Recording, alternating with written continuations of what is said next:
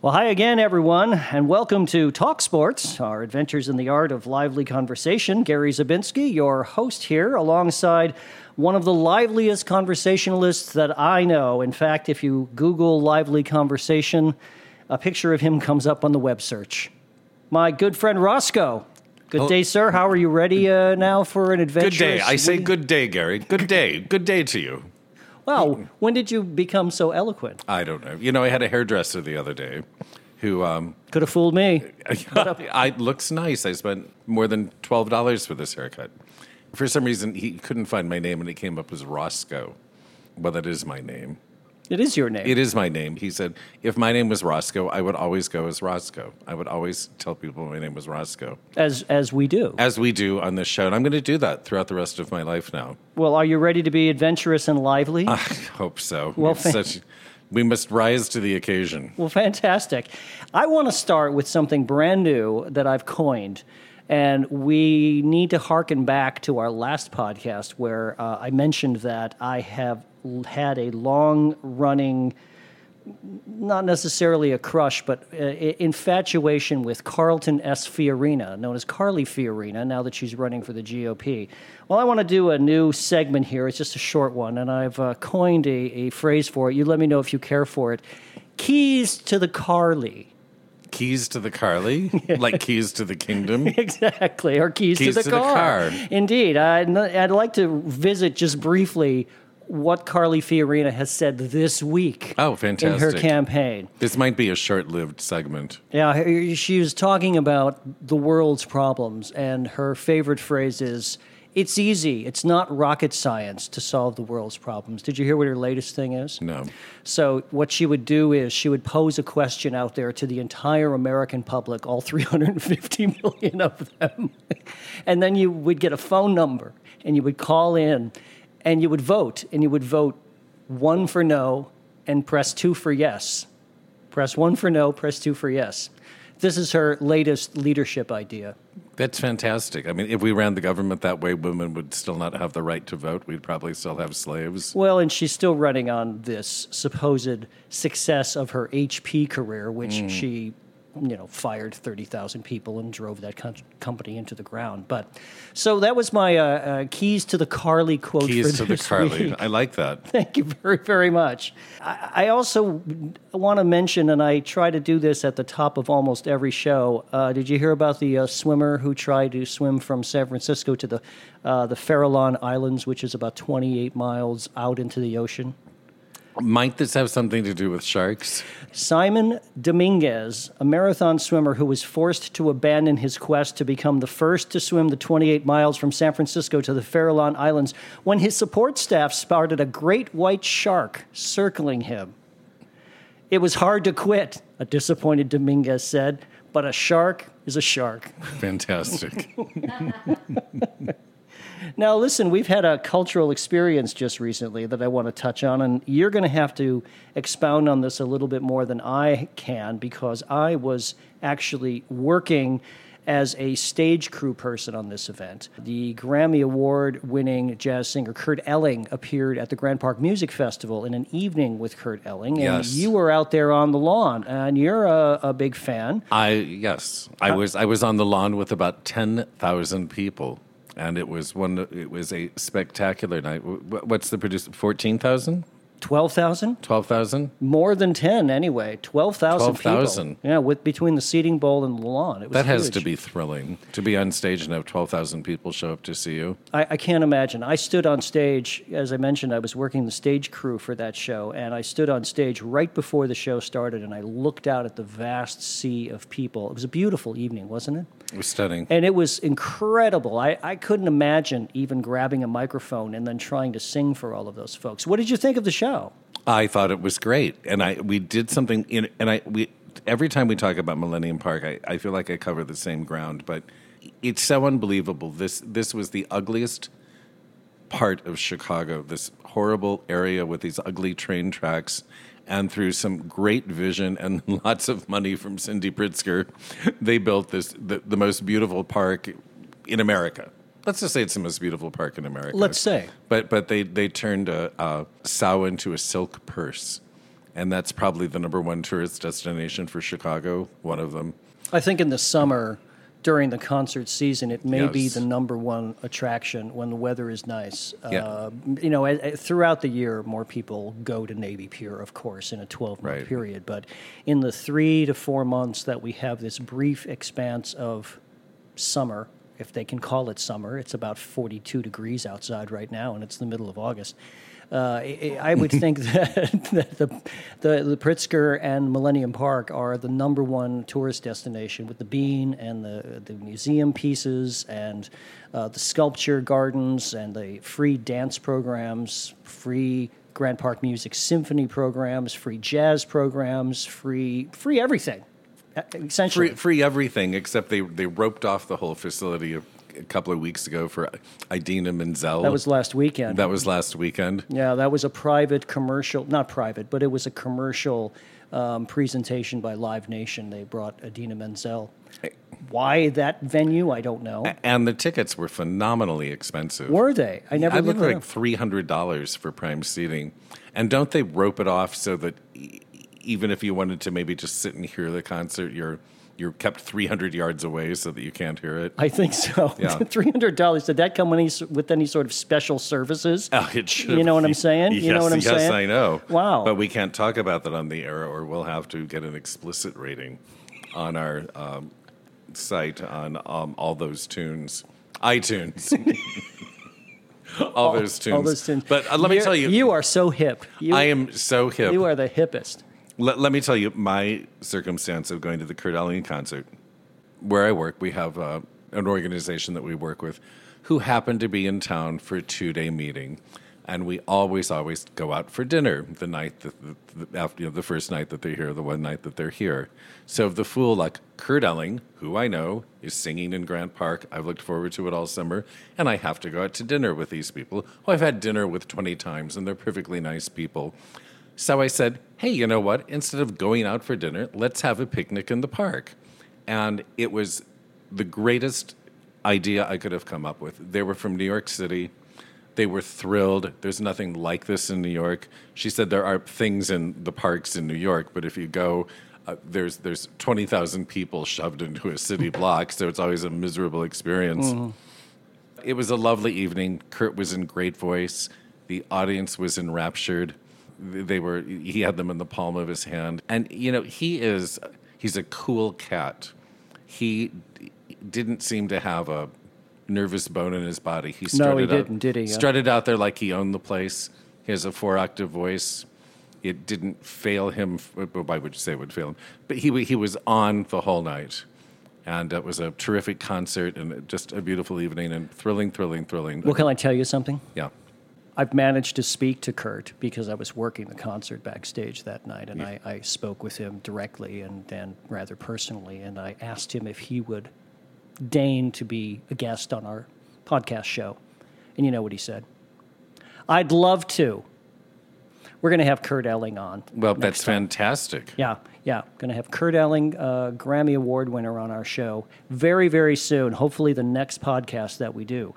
You, in fact, may or may not be here. I know that you've got your CineCon film festival going on in California, which you've attended these many past 51 years. Yes, I think this is my 20th year. And I believe this is their 51st year. The CineCon Festival 51. CineCon 51. And this is why I go to this festival. The point of the festival is to see movies on the big screen that you would never see on the big screen, or movies that you might not ever see, period. So this happens every year. I look at the schedule. These movies don't mean anything to me, and I'm disappointed. Then I start doing research. And they do clever, funny things with the programming. The first night, all of the films are Westerns, which is not a genre I'm particularly interested in, until I read that the first Western is Douglas Fairbanks' third movie, I think, called Wild and Woolly. Wild and Woolly, and it's about the only Western he made. There's another Western on right before Wild and Woolly called, and this is my favorite title of the entire CineCon. I looked up the schedule. Oh, you did too. Two-Fisted. Two-fisted. That's an awesome title. Only 60 minutes long from 1935 with Lee Tracy and Gail Patrick. Yeah, and you know Lee Tracy. I don't know who Lee Tracy Lee is. Tracy's the guy who always talks like this, and he's the wisecracking reporter, and he's always about the fourth build in Warner Brothers movies, and this is one of the few starring roles that he had. And this is a movie that we've never seen because when these movies were sold to television, Lee Tracy wasn't a star. When you sold your library to TV, you sold movies with, Hepburn and Spencer Tracy that people wanted to see. So we just see Lee Tracy in a starring role. Let me ask you a question about these movies. I noticed that the running times on them are anywhere between like 60 minutes and 75 minutes. Is that technically a two-reeler? No. A reel is 10 minutes. 10 minutes. 10 minutes. So 5 reel movies, 15 minutes, 6 reels. And this was standard. For the 20s Really? and 30s, most movies were an hour, just over an hour long. There were some exceptions to that. When Gone with the Wind was 4 hours long, people thought that was crazy. And they actually previewed it, and the preview audiences all said, don't cut a frame of this movie. But it was very unusual to even have a 2-hour movie back then. I noticed that the second day they're showing an Erich von Stroheim movie that has rarely been seen from 1919. Now this is a 90-minute film called Blind Husbands. Blind Husbands. Another one of my favorite titles on the schedule. What I'm excited about, and I'm going to get into the cleverness of the programming, they're showing Call of the Wild, Jack Mulhall. Jack Mulhall has recently become a CineCon favorite because he's a very appealing actor who was in movies in the 20s, and his career just kind of waned, and he was just sort of forgotten. He has a sad personal story. He was greatly in love with his wife, and they were swimming in the Pacific Ocean, and she got pulled away by a riptide and drowned, and he never got over it, and became very reclusive and sad over this. So that's my sad, morose Roscoe Donner. They're showing... And is that a silent movie, by the way? Call of the Wild? Is it silent? It's 1923, yes. Anything before 1929 you can assume is a silent movie. Okay. And it's a Jack London, of course. And I think Jack London sold many of his films to the movies. Books to the movies. But I may be making this up, and we can do a corrective later. I think Jack London did clever things when he sold his books to the movies, and the rights were short-lived. I'll sell you the rights to this movie, but they're only good for 10 years. And after 10 years, you have to renew them. So what continually happened is 10 years would go by, and by 10 years, it was 1933. No one remembered who Jack Mulhall was. No one's going to release a silent movie in the boom of talking movies. So I tried to look up something about this movie. There's nothing. This is a movie that no one has seen. Nothing. There's nothing? I can't find anything about it. In this day and age, you can find nothing about that movie. Which means it just hasn't been shown. It hasn't been shown. It hasn't been studied. It hasn't been available. But here's something very clever that they're doing that I think is cute. And here's another reason that I go to this. They're showing Daredevil Jack. Did you read about this? I have not. Well, the movie only exists in fragments, so this is a reason it's not shown. But it was one of the, maybe the only movie that starred Jack Dempsey. The Fighter? The Fighter. Now, this is a short film, right? From 1920 or something? No, it was a feature film, but only 20 minutes of it exist. So this is what they're doing that I think is very clever. They're showing Blind Husbands, as you said, right? Yes. Then 2 days later, they're showing Blind Wives, which stars Estelle Taylor. And do you know why that's interesting? I don't, but I think you're going to tell me. Estelle Taylor was Mrs. Jack Dempsey. No. Yes. Well, isn't that clever of the CineCon people? Very clever. Blind Wives. Another movie that they're showing is Mert and Marge. Mert and Marge was a long-running radio series that ran from the early 30s into the 40s. It had a character on the radio show who was obviously gay. And I think it was an interior decorator or hairdresser, something cliched. Was that Mert or Marge? Neither. It was somebody's they're a completely couple, different. Mm-hmm. But flagrantly gay, and of course the censorship hadn't kicked in yet, so you could get away with having a gay character. Well, because he already existed, he remained in the. Apparently, it didn't cause a commotion as the when the censorship kicked in, they just let him stay.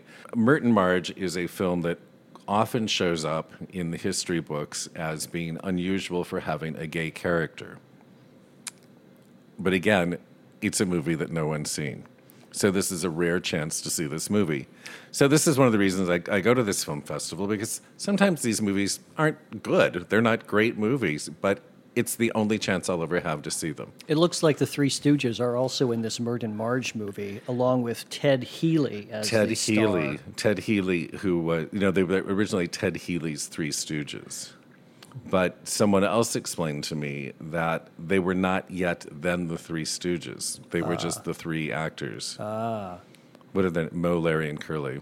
There's a movie called Laughing at Trouble, which stars Jane Darwell. This is how you would know Jane Darwell. She's the woman who sings "Feed the Birds, Tuppence a Bag" in Mary Poppins. The little breadcrumb woman in Mary Poppins. Woman. And 20 years before that, she won the Academy Award for playing Maud Jode in The Grapes of Wrath. Of course she did, yes. So this is a movie in which she stars, and she is keeping a fugitive in her house who's been convicted of he's wanted for murder, and she knows that he's innocent. And this is a movie that was it was barely even seen when it was first released. So again, rare. May I jump ahead a little bit on you? Yes, you may. The highlight of what I think is their Sunday, and it's a 4-day festival where they show films all day long, starting at about 9 in the morning, and you can just sit through them all the way till 11 or 12 at night. Mm-hmm. In the middle of Sunday afternoon, they're showing a new premiere restoration of a film called The Roundup, starring Roscoe Arbuckle. Roscoe Arbuckle, also known as Fatty Arbuckle. Yes. And someone that we've referred to before as maybe like your namesake, but I can't be sure that he really is. Plus a couple of other restored versions of the Keaton Arbuckle shorts, The Bellboy and The Garage, with newly discovered footage. Now that sounds absolutely thrilling. This is astonishing. Keaton learned about how to make films by working with Fatty Arbuckle. And when Fatty Arbuckle's career died and he was mired in scandal, Keaton gave him money and helped him and tried to find jobs for him. All of Keaton's films miraculously exist. The fact that in 2015 they're still able to find missing footage and put these films back together is astonishing. Astonishing. Yeah, so that will be thrilling. And one final highlight, and this is, again, another film that I can't find anything about, and probably some cineast somewhere is listening to this and going, oh, that buffoon. Certainly he should know more if he's going to go on the air and opine about these things. They're showing a movie called The Deadlier Sex, 1920, with Blanche Sweet. And again, this is a film that, if you look it up, they say there's a print is held by the Museum of Modern Art, but no one has seen this movie. So, yet again, this will be a movie I can see it. It will go back into the vaults. Up to what year, approximately, does CineCon show films? Obviously, as early as possible. Mm-hmm. But up to what point in the 30s or 40s or maybe even 50s do they show a film? They've even gone into the 60s. Really? And that's usually to accommodate a guest star or performer who they're saluting. Now, sadly, as I talked about before, the festival was started to invite silent stars back who were long forgotten, show a movie of theirs in front of an appreciative audience, make them feel like a movie star all over again. So when I first started going, there were still some silent films people alive. Baby Peggy, who we must talk about on every broadcast, is actually still alive. I'm reading her book right now. Are you? Yeah. And are you liking it? Very, very much. One of these films is from 1920, and a child in it is called Frank Jr. Coughlin. He actually was still alive and came the first few years that I went. So I'm, hobnobbing with someone who's in a movie in 1920. I can't think of her name. She played Joan Crawford's daughter when Joan Crawford's the axe murderer. She's in Silence of the Lambs. She plays the senator, and she was a nominal star in the 60s. She was at CineCon one year, so they showed a film that she had made in the 60s, which wasn't a great film, but she was trying, this is the caliber of the audience that comes there. She was trying to think of the name of the famous makeup man who did her makeup for a movie, and she's going, what was his name? And 500 people went, Frank Tuttle. And she goes, yes, you're right. It was Frank Tuttle. Well, for instance, would they ever show something from the late 50s, early 60s, Sure. like a Gene Seberg film? Would they show something of that caliber? Only if a guest was there. Well, she from obviously that film. she obviously So a can't few be years there. ago, Shirley Jones was there. So rather than showing The Music Man, they showed a fairly obscure movie that she had made in the 50s with Pat Boone that I'd never heard of, but they got the studio to strike a brand new Technicolor print in stereo, and Pat Boone came to the screening. Amazing. And one of the funny things in the film was he's very Christian and very conservative. And he was very young in the movie, but he was already married and had children in his early 20s. So it's a romantic comedy with him and Shirley Jones in which he never kisses her because he thought it was wrong to kiss a woman that he wasn't married to. So he made a big show of kissing her in front of us so that he would finally kiss Shirley Jones for the first time. And did people hoot and holler and scream and applaud? Yeah, it was cute. I'm sure. Are you looking forward to this year? I am looking forward to it. And as one of my friends also said, part of it is it's really interesting to see these films. They're not all great. Interesting things happen. A man will show up to introduce a movie, and he'll say, this movie stars my mother, and I've never seen this movie. So I thought I'd come today to see the movie. And by the way, my mother is Loretta Young. It's because it's in Hollywood.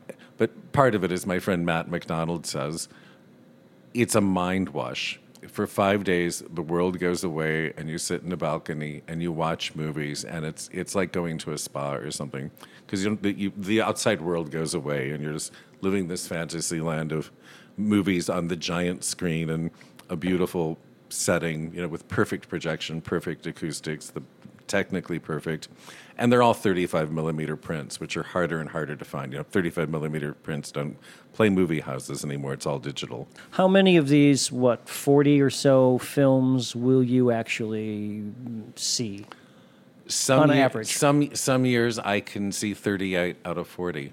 I have become more resilient as the years have gone by, where I've been able to actually sit and watch movies for 15 hours straight.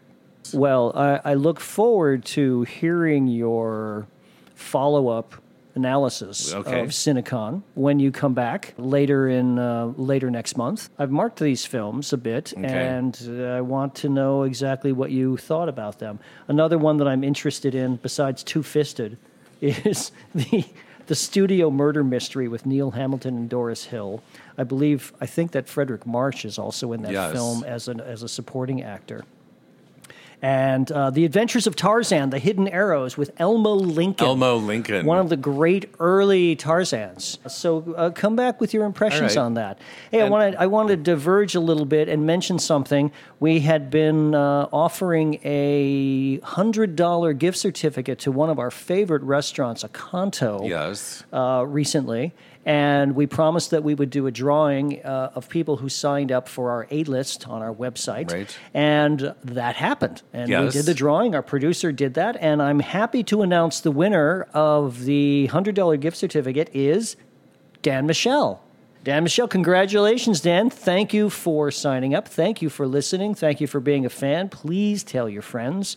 Let's talk a little bit about Broadway. Not a lot happening in the summertime, but a couple of things have now closed, as they do in the doldrum months of July, August, early September. I'm going to New York in a couple of weeks, and I'm trying to fudge the dates so I can get there as late in September as possible. Get there as late as you can. Because nothing really starts until the end of September. We also must talk about her incessantly, Cicely Tyson and James Earl Jones. The Gin Game. In the Gin Game, which will be thrilling. And Jennifer Hudson is doing a remount of The Color Purple. Yes, and Audra McDonald is doing a version of an early all-black musical that was groundbreaking in its time. That's going to be in previews very, very soon. I think that with the creative team that's involved and the cast that's working on it, I think it's going to be very classy and very cool. Now, we're approaching a new season of Broadway, and in the next couple of months, there'll be just a slew of reviews and notices and criticisms.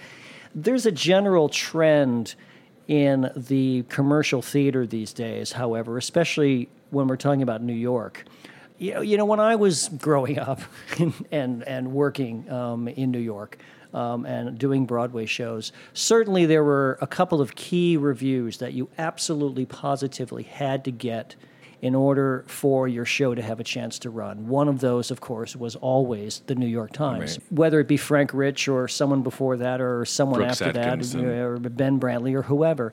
There was something, however, recently that I think we both read about reviews no longer really mattering. Is that something that you've noticed as a general trend? Well, it's something that's been written about, is that you had to get a good review from the New York Times to run. Now the New York Times can give a show a rave review, and people still don't go. On the Town, an example, the Sideshow revival got the greatest reviews in the world, and they couldn't give seats away. And what do you think it takes now? Do you think it takes a star name? Do you think it takes a Hollywood name?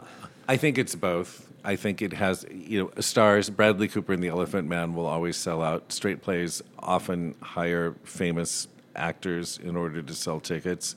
But someone wrote on the Bible of show business for me, All That Chat. It's not 1975 anymore. There are lots of different places to read about shows.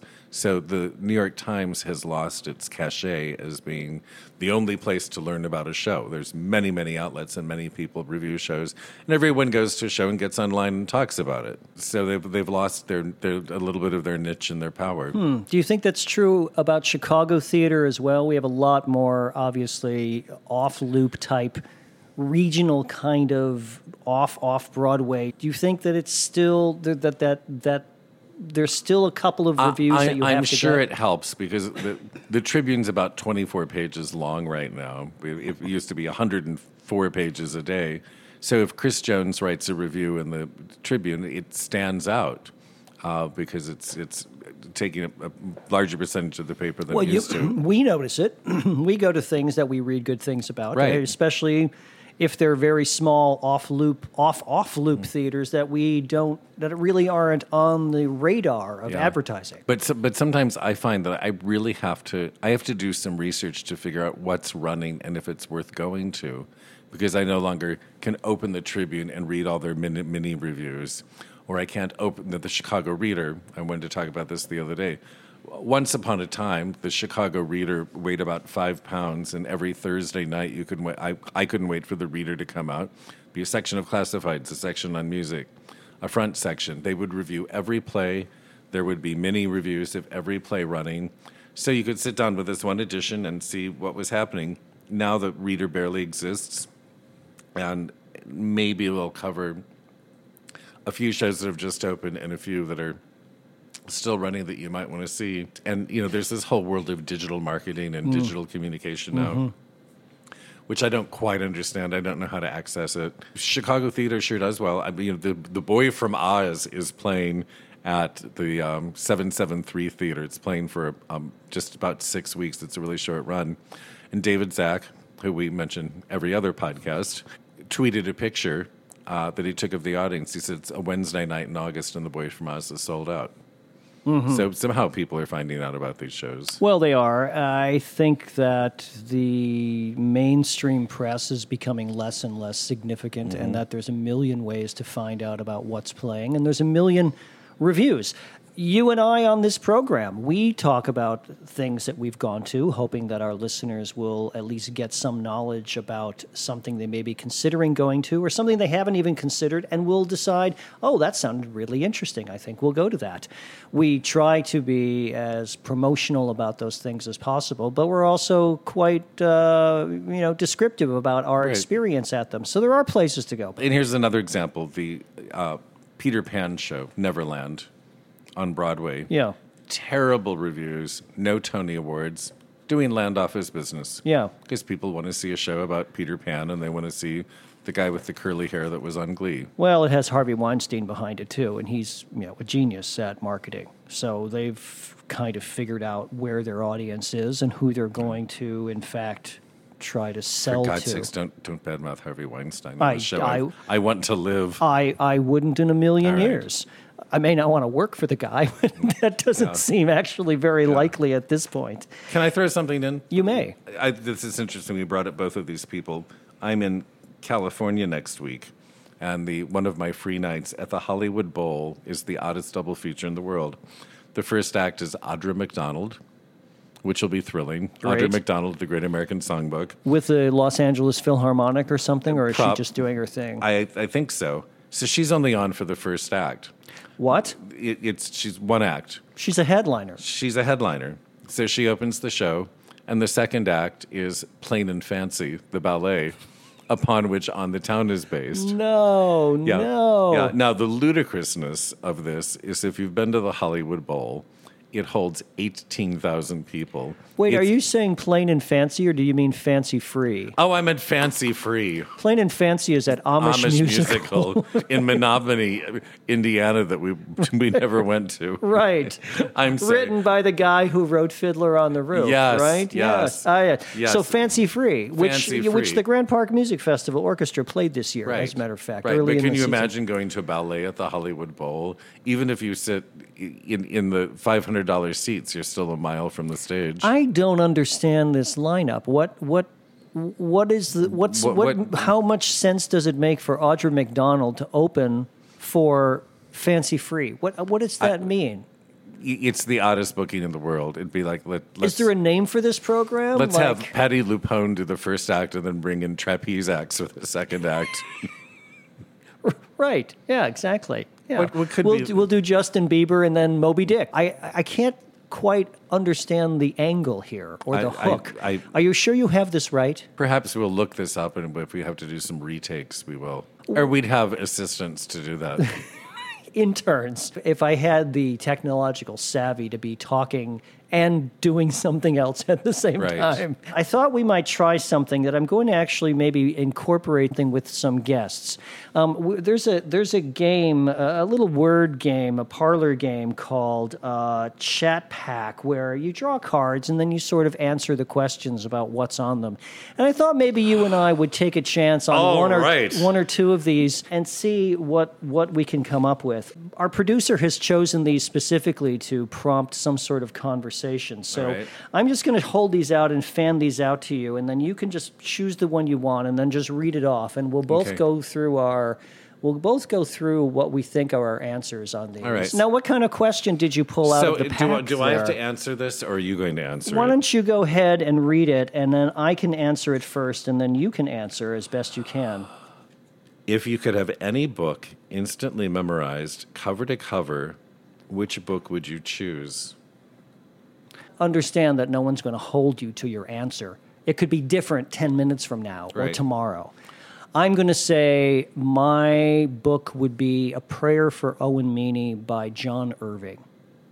One of my favorite books of all time. And if I could quote from that, I think I'd be a happier person. Well, I've had that book on my shelf since it came out, and I haven't read it. Wonderful, wonderful book. Don't watch the movie which is called Simon Birch, by the way. Don't watch it. But Well, my immediate thought was, what book would I memorize cover to cover? I was going to say Look Homeward, Angel, just to be insufferable. and you know that the more recently, in the last few years, the longer unedited version of Look Homeward, Angel came out. It was his original manuscript, which was significantly cut down. I think this book is 1,200 pages long, and there's a sequence that's 75 pages long of the young hero and his brother standing by the road watching the troops, the exhausted Confederate soldiers marching home from Gettysburg. 75 pages. I would say Confederacy of Dunces. Good Because answer. that is a book that makes me howl with laughter uncontrollably. And if I could memorize that book, I'm laying in bed at night having a rough night, and I could think of some of the crazy things that, what is his name? Chester A. Arthur. Ignatius J. Riley.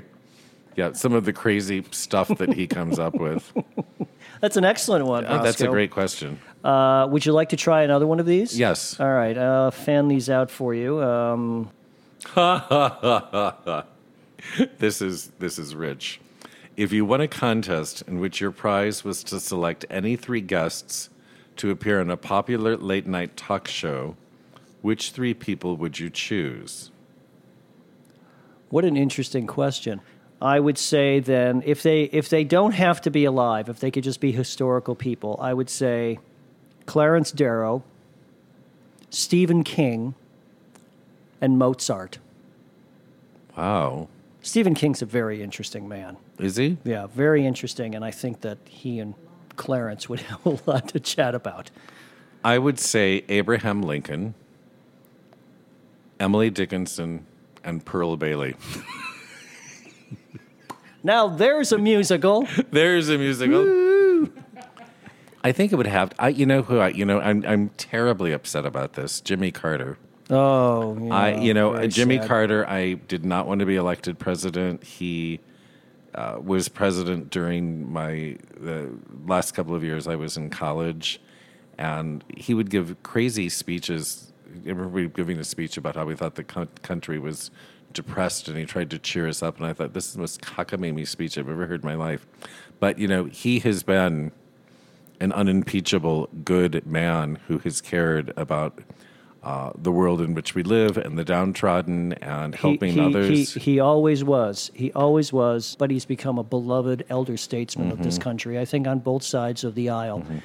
Whether you agree with his politics or his policies or whatnot, but he's done nothing but tremendous things for the world population, not just in America. Right. We could do this. We always talk about field trips we're going to take. He's still teaching Bible school, and 700 people... I'm going to get a little choked up. 700 people showed up to his Bible school. I saw that photograph. We could drive to Georgia and go to a planes. Bible. We could drive to planes. I remember that the rest of my life. I'm there. All right. When you come back from CineCon. That would be a fantastic field trip. I have one more I'd like right. to do. Let's try one more. In fact, maybe I'll just pick this one. Should All I right. pick one? Yeah, you can pick one. All right, I'm going to pick one out. Here we go. This one's for you. What is your favorite saying or quotation? We must be careful what we say. No bird resumes its egg. It's a line from Emily Dickinson, and it means that once Is this on? Did we just get something beamed at us from outer space? Did you actually just say that? It's the first thing I thought of. It's an Emily Dickinson line, and it means be careful. Be careful what you say, because it's like laying an egg, and once you lay that egg, you can't stuff it back into the egg. You can't stuff it back in. Yeah, I hear you. Yeah, that's a good one. Yeah. Mine would be, and I'm going to give it to you in Latin. Mine would be nunquam adepto ex navis, which means never get out of the boat.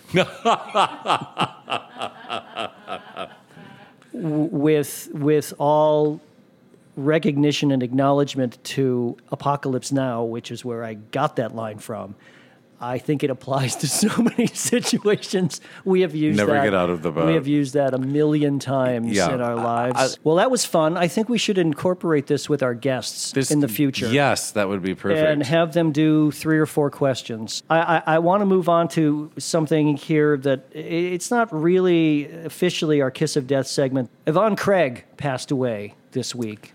Yeah. Yvonne Craig, Batgirl from the 1960s, died at 78. Originated the role as the high-kicking crime fighter Batgirl on the iconic 60s ABC show, and she was a former ballerina. But she landed this role, and she became pretty much a overnight sensation. She was born in Taylorville, Illinois, which is just southeast of Springfield, real corn country. I bring her up because her film resume includes the Gene Krupa story in 1959, John Sturgis's By Love Possessed in 1961, Women from Hell from 1961, also co-starring with future Joker Cesar Romero. How about that for a coincidence? And she starred in another movie in 1965. Do you know what that was, Roscoe? The Sound of Music. Ski Party. Ski Party. Oh my God! It all comes back to It all Ski comes Party. back. In our second episode, we talked about Ski Party. Sunshine, lollipops, and rainbows. Sing it, Leslie. Everywhere. It's wonderful. Is sure to come your way.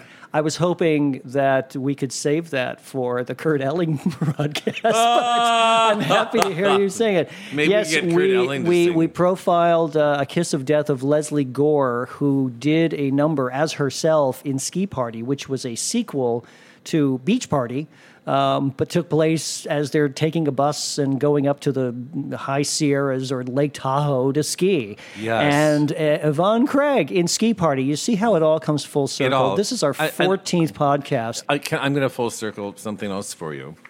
A couple of years at CineCon, I ended up sitting next to an actress named Colleen Gray. And Colleen Gray was a very minor actress, but she's John Wayne's wife in Red River, a very small role. And she was in a Frank Capra movie. And her career sort of did a downturn, and by the end of her career, she was starred in Leech Woman. And did you say Bleach Woman? Leech Woman. Oh, Leech. And I think one of the conceits was, she was 900 years old and had some kind of poison in her ring and would poison people and drink their blood, and that's how they lived. And that's how she lived. And she ended up, she got involved with Charles Colson, the convicted Watergate figure who later became an evangelist. And she did a lot of work doing evangelical work with prisoners and going to prisoners, visit with prisoners in California to teach them about the gospel. And I was nervous sitting next to her, and I didn't know what to talk about, so I told her my favorite Rex Harrison stories. Well, that Rex Harrison story leads me into our Kiss of Death, oddly enough. It all ties together. Yes. I found this notice of death, and it has some very personal significance to me. I knew this gentleman, maybe the first one so far that I've actually known personally. Oh. He was known to me from my early days working in New York on Broadway during the 80s. At that point, he was an agent for William Morris and represented quite a number of the larger stars of the era, mostly during the 60s and 70s, but he was still around. So I'm just going to read this. Bear with me, and I'm sure you'll have some comments throughout. Samuel Biff Liff, 96, Broadway manager and agent, dies. He was a who's who of showbiz. When My Fair Lady opened on Broadway, there's the Rex Harrison reference, in 1956, there was Alan J. Lerner's book, and there was Biff Liff's book. Mr. Liff's book, the log he kept as the production stage manager, swelled to several volumes over the show's long run, and the entries were not just about each performance. Rex insisted on shower in his dressing room, Mr. Liff wrote in one entry, referring to Rex Harrison, quote, never uses it. In another entry, Mr. Liff wrote, quote, pickpocket Julie Andrews clipped my tie clip while talking to me, returned it after the performance. This girl has a future. I should mention that most of my career was spent being a stage manager and production stage manager on Broadway and on national tours. So I follow a long, long line of people like Biff Liff. And when Mr. Harrison left the cast in 1957, Mr. Liff declared, quote, Harrison never did use that shower. Mr. Liff, whose given name was Samuel and who died on Monday at his home in Yorktown Heights, New York, at 96, went on to become an associate producer in the 1960s under Broadway showmen like David Merrick. There's a lot of name-dropping in this article, as you'll notice. Then, in the 1970s, he became a theatrical agent whose clients included Miss Andrews, Jane Alexander, Angela Lansbury, Agnes DeMille, and Cheetah Rivera. Not a podcast can go by. Not a podcast can go by. But it was backstage with titles like production stage manager that he first made his mark. If the producers and the directors were the kings of Broadway, the production stage managers were the princes, said veteran producer Emanuel Eisenberg, who worked for Mr. Liff on Oliver. Just as an aside, I'll say that I also worked for Mr. Eisenberg for quite a number of years. In fact, he gave me my first stage manager job on Broadway, and I got my equity card doing that. And he worked as an assistant for Mr. Liff on the original production of Oliver. Wow. The production stage manager's job involved being the eyes and ears of the producer and the director when the producers were showmen like Merrick and the directors were Broadway titans like Gower Champion and Joshua Logan. Mr. Liff was a towering presence in the theater, literally. A barrel-chested man with an enormous head. He'd be good in movies, don't you think? He also had a voice that, at least in the good-natured imitations of Friends, could project the absolute authority of a bass baritone. He could be the deep, reassuring source of calm in the frenzied, cutthroat world of Broadway where powerhouses like Merrick considered actors unruly children. He could move mountains, Miss Rivera said. I was never in any of those rooms where he probably roared like a lion, but I always felt as though my reputation would be okay as long as he handled me. He would say, "Don't worry, I'll take care of it," and he did. Mr. Liff was born on April 14th, 1919, in Boston. 1919 in Boston. That's older than some of the movies you're about to go see at CineCon. He graduated from the Carnegie Institute of Technology, now Carnegie Mellon University in Pittsburgh, in 1939 with a degree in theater. Sounds familiar, doesn't it, Roscoe? Peter Webb, a playwright and director who interviewed Mr. Liff for a potential biography, said he worked for the producers Herman Levin and Melvin Douglas on a national tour of Call Me Mister, a musical that was about what Mr. Liff was at that moment in his life, a veteran. The troupe included, get this, Bob Fosse and Carl Reiner. Oh, good Lord. In Call Me Mister. Mr. Liff's first show as a stage manager was along Fifth Avenue, which ran 180 performances. It overlapped with the Admiral Broadway Review, a show on the new medium of television that originated from a converted theater in Columbus Circle. Mr. Liff was also the stage manager on that show at the same time, and it broadcast live on Friday evenings with Sid Caesar and Imogene Coca as the stars and Mel Brooks as one of the writers. Oh, good Lord. I told you, this is like name drop heaven. He had a taxi waiting outside the studio so that he could dash to the theater where Along Fifth Avenue was playing. Caesar, Coca, and the director Max Liebman, who created Admiral Broadway Review, went on to work on the groundbreaking Your Show of Shows in 1950. But by then, Mr. Liff was working as the stage manager on Gentlemen Prefer Blondes, starring Carol Channing, who later became a client of Mr. Liff's. In the 1960s, he was listed as associate producer when David Merrick introduced Woody Allen to Broadway as a playwright in Don't Drink the Water and as an actor in Play It Again, Sam. Mr. Liff held the same title on Promises, Promises, Cactus Flower, The Roar of the Grease Paint, and The Smell of the Crowd. Mr. Liff was a longtime member of the Tony Awards nominating committee and received a 2006 Tony for Excellence in Theater. The marquees of Broadway theaters will be dimmed in his memory tonight at 7:45 p.m. This was on Friday, August 14th, so this is just 2 weeks ago. What Biff was known to do was figure out ways to cut through the problems and get the show on, Mr. Webb said. He could recognize the emotions of these people. He was an emotional guy himself, but he was able to detach himself from all the emotions and figure out a way to get the show on. Mr. Webb said Mr. Liff was rehearsing a road company of My Fair Lady one afternoon, while a matinee performance of the same show was going on at the Mark Hellinger Theater several blocks away. Jerry Adler, the stage manager at that time, called from the Mark Hellinger at intermission and said that Rex Harrison was angry and he might not go on for Act 2. It seemed there had been a problem at the end of Act 1. The chandeliers on the set were supposed to fly up as Mr. Harrison and Miss Andrews made their exit, but a stagehand made a mistake and sent the chandeliers crashing down. The stagehand quickly reversed course, but as the chandeliers rose, one of them took Mr. Harrison's toupee along for the ride. Fantastic. Mr. Liff left the road company rehearsal quickly and raced to the theater, Mr. Webb said. Mr. Liff, who usually worked to smooth things over, stormed into Mr. Harrison's dressing room and thundered that stagehand would never again work in the theater. Rex said, "Biff, old boy, wait. It's not that serious." Biff Liff, 96, Broadway manager and agent.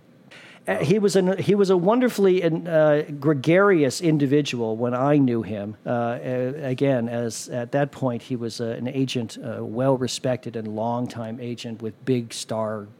Well, roster my God, you listed everyone in in show New York business in the last 50 William years. Morris. So And can I close with my very quick Rex Harrison anecdote? You may. That I told Colleen Gray, which she found most amusing. Rex Harrison, My Fair Lady was a money pot for him, and he was, how old was he? 62 or something when he did the movie. So he continued to tour in it for the next 20 years. The problem with that is there's a character in My Fair Lady that's his mother. So when Rex Harrison was 72, the conundrum was, who on earth do you find to play his mother? Well, they got Kathleen Nesbitt. Kathleen Nesbitt was then well into her 90s, and she'd been around forever, and she was beginning to lose it. So they're playing at the Airy Crown Theater in Chicago. Rex Harrison, curtain comes up on scene number 9. Rex Harrison walks on stage. Kathleen Nesbitt is sitting there, and he goes, "Hello, Mother. What have you been up to today?" "I'm doing a play in Chicago with Rex Harrison," is how she answered. She did not. Yes. How old was she at that point? She was 94. Oh, God. Yes. That's brilliant. Yes, and she had final story. She had a handler to get her to and from the theater and back to the hotel. So one day she's on the elevator, the door opens, Rex Harrison gets on, and she looks at him and says, "I know you from somewhere." And with that, scene. Yes. Well, I know you from somewhere as well, and I hope to know you back here on our very next podcast, Roscoe. This has been a joy and a lot of fun, as usual. Yes. I'm sorry you'll miss our next one, where we'll have Kurt Elling on as our next guest. Could you have him on before next Tuesday when I fly out of town? I don't think so. He's a busy guy, and he's got a very small window of opportunity. We'll try. How about All right. that? How about that? The best I can do is we'll try. Thanks, Roscoe. Thank you. And thank all of you out there for listening. Tune in again to Talk Sports. Take care, everyone.